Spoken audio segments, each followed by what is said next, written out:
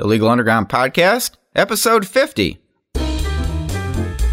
On today's show, Advanced Deposition Techniques Part 2, 4 ways to use psychology at your next deposition.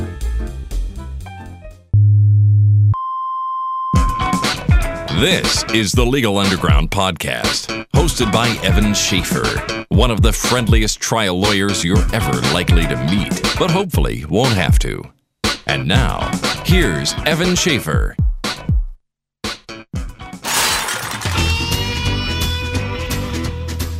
Welcome to the Legal Underground Podcast.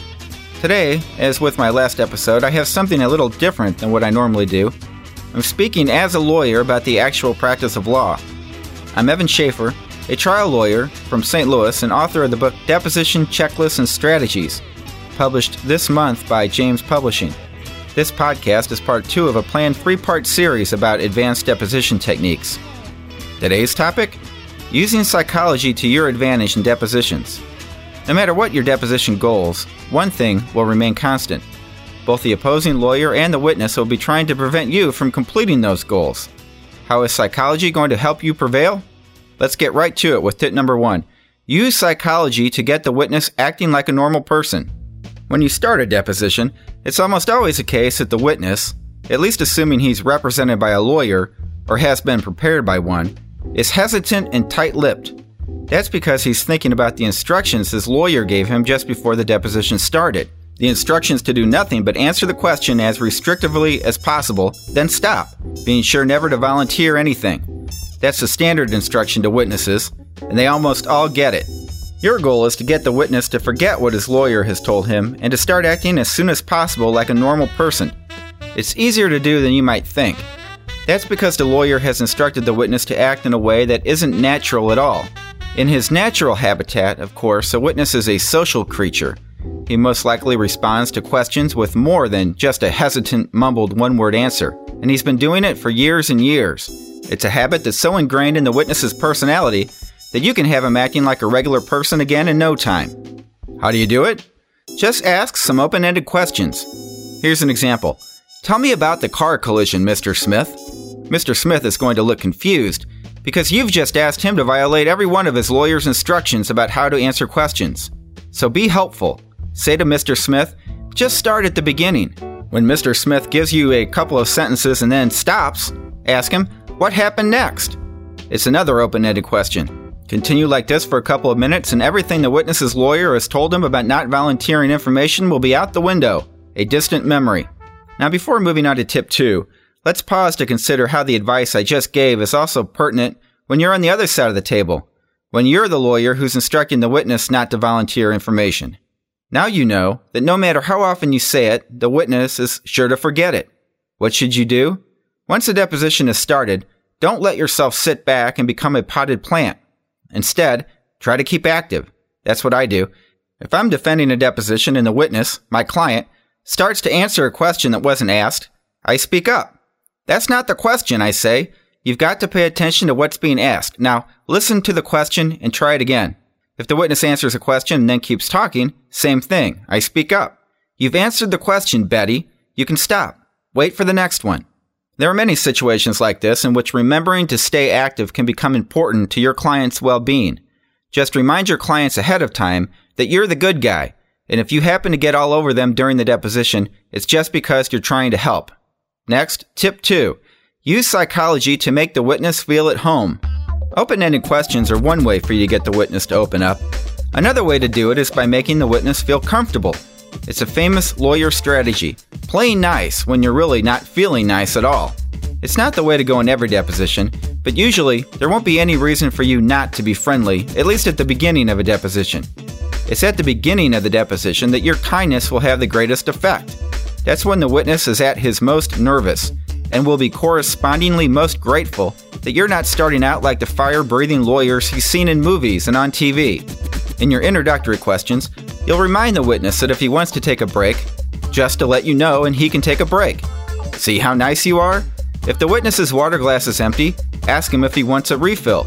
If the sun is in his eyes, ask him if he wants to switch places with you. Simple acts of kindness like these will go a long way to relieving some of the witness's nervous tension. which will get in the way of your deposition goals by causing the witness to clam up or to forget important details or to adopt an offensive, combative tone. What you want is for the witness to relax. Remember, you want him to act like a normal person, act like one yourself, and see what happens next. On to tip 3. Use psychology to get the real answer. Sometimes it's hard getting an answer out of a witness. You hone in on a particular issue and start to dig deeper, and suddenly the witness is fidgeting and pausing and hedging. He's no longer answering the questions that you're asking. Question: you were present at the meeting on August 14th, 2005, weren't you? Answer: I was traveling a whole lot that month. So you start again. You say, that wasn't what I asked. Let me ask you again. Were you present at the meeting on August 14th, 2005? Answer: I don't remember what I did that day. Do you give up at this point? Of course not. You say, thanks for that, but you're still not answering my question. I'm going to ask again, and so on. Does this sort of hedging by a witness ever work? Every once in a while, it probably does. What you have to do is to keep asking the question you want answered until the witness answers it. Ask again and again. Usually by the 5th or 6th time, the witness will start getting the idea. There's nowhere to hide. Sooner or later, he's going to have to answer your question. Where does the psychology come in? In my example, the witness's hedging was obvious. Sometimes it isn't. One thing you can say about deposition witnesses, most of them are basically honest, especially when they're under oath. Maybe that's why when they're employing the tactic of answering while not answering the question, they feel a little guilty at some level about giving you an answer that isn't completely correct. It's this guilt that leads many witnesses to do something that will tip you off to their hedging. It's like the tell of the card player. If you watch for these tells, these signals, you'll be put on notice that there's more to the answer than what the witness is giving you. What should you watch for? Some witnesses might tip you off non-verbally. There might be a hesitation in their answer, perhaps a glance towards the opposing lawyer at the table, maybe an inability to look you in the eye when answering. The more obvious examples are verbal. Be on the lookout for answers that seem complete but really aren't. Here's an example. Question: were you at the meeting? Answer: I don't have a specific recollection of that. What's the word that clues you in to the fact that the witness's answer is incomplete? It's the word specific, of course. I don't have a specific recollection. It implies that the witness has a recollection of some sort, and that's where you'll head next. What recollection do you have of the meeting, you'll ask. Sometimes a witness will repeat the question back to you in a way that will put you on notice that you're not asking the question the right way. Question: were you at the meeting? Answer: no, I wasn't at the meeting. Did you hear that answer? It implies that you're asking the question the wrong way. Dig a little further, and you'll learn that the witness showed up after the meeting had ended, but was there with all the players all the same. In short, you have to remember that if your question contains a factual assumption that isn't quite right, witnesses can and will take advantage of it. Some of them, however, won't be able to keep themselves from tipping you off as they're doing it.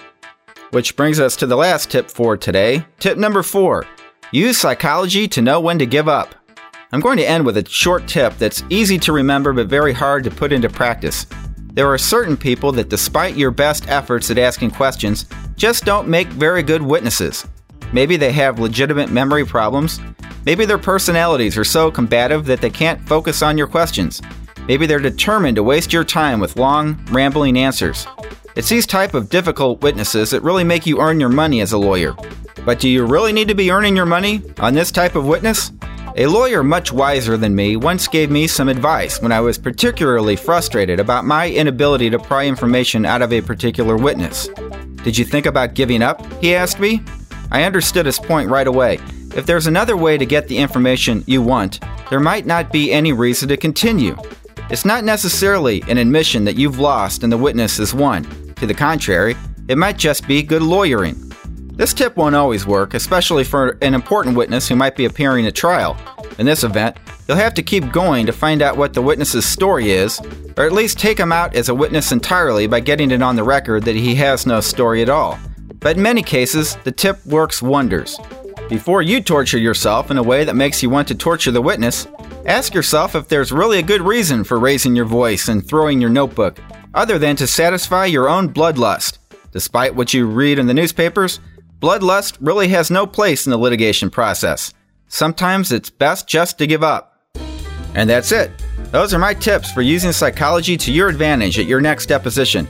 And we reached the end of this podcast, the second part of a planned 3-part series on advanced deposition techniques.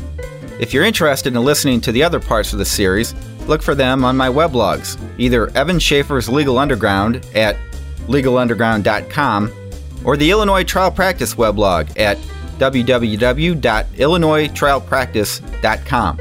If you like these tips and want a whole lot more, see my book Deposition Checklists and Strategies, which you can buy from James Publishing. They're on the web at jamespublishing.com. Finally, my law firm is Schaefer & Lemire, which you can find on the web at riverbendlaw.com. As always, thanks for tuning in. This has been the Legal Underground Podcast. For more legal education, visit Evan Schaefer's Legal Underground at legalunderground.com. When it doesn't nauseate, it always entertains.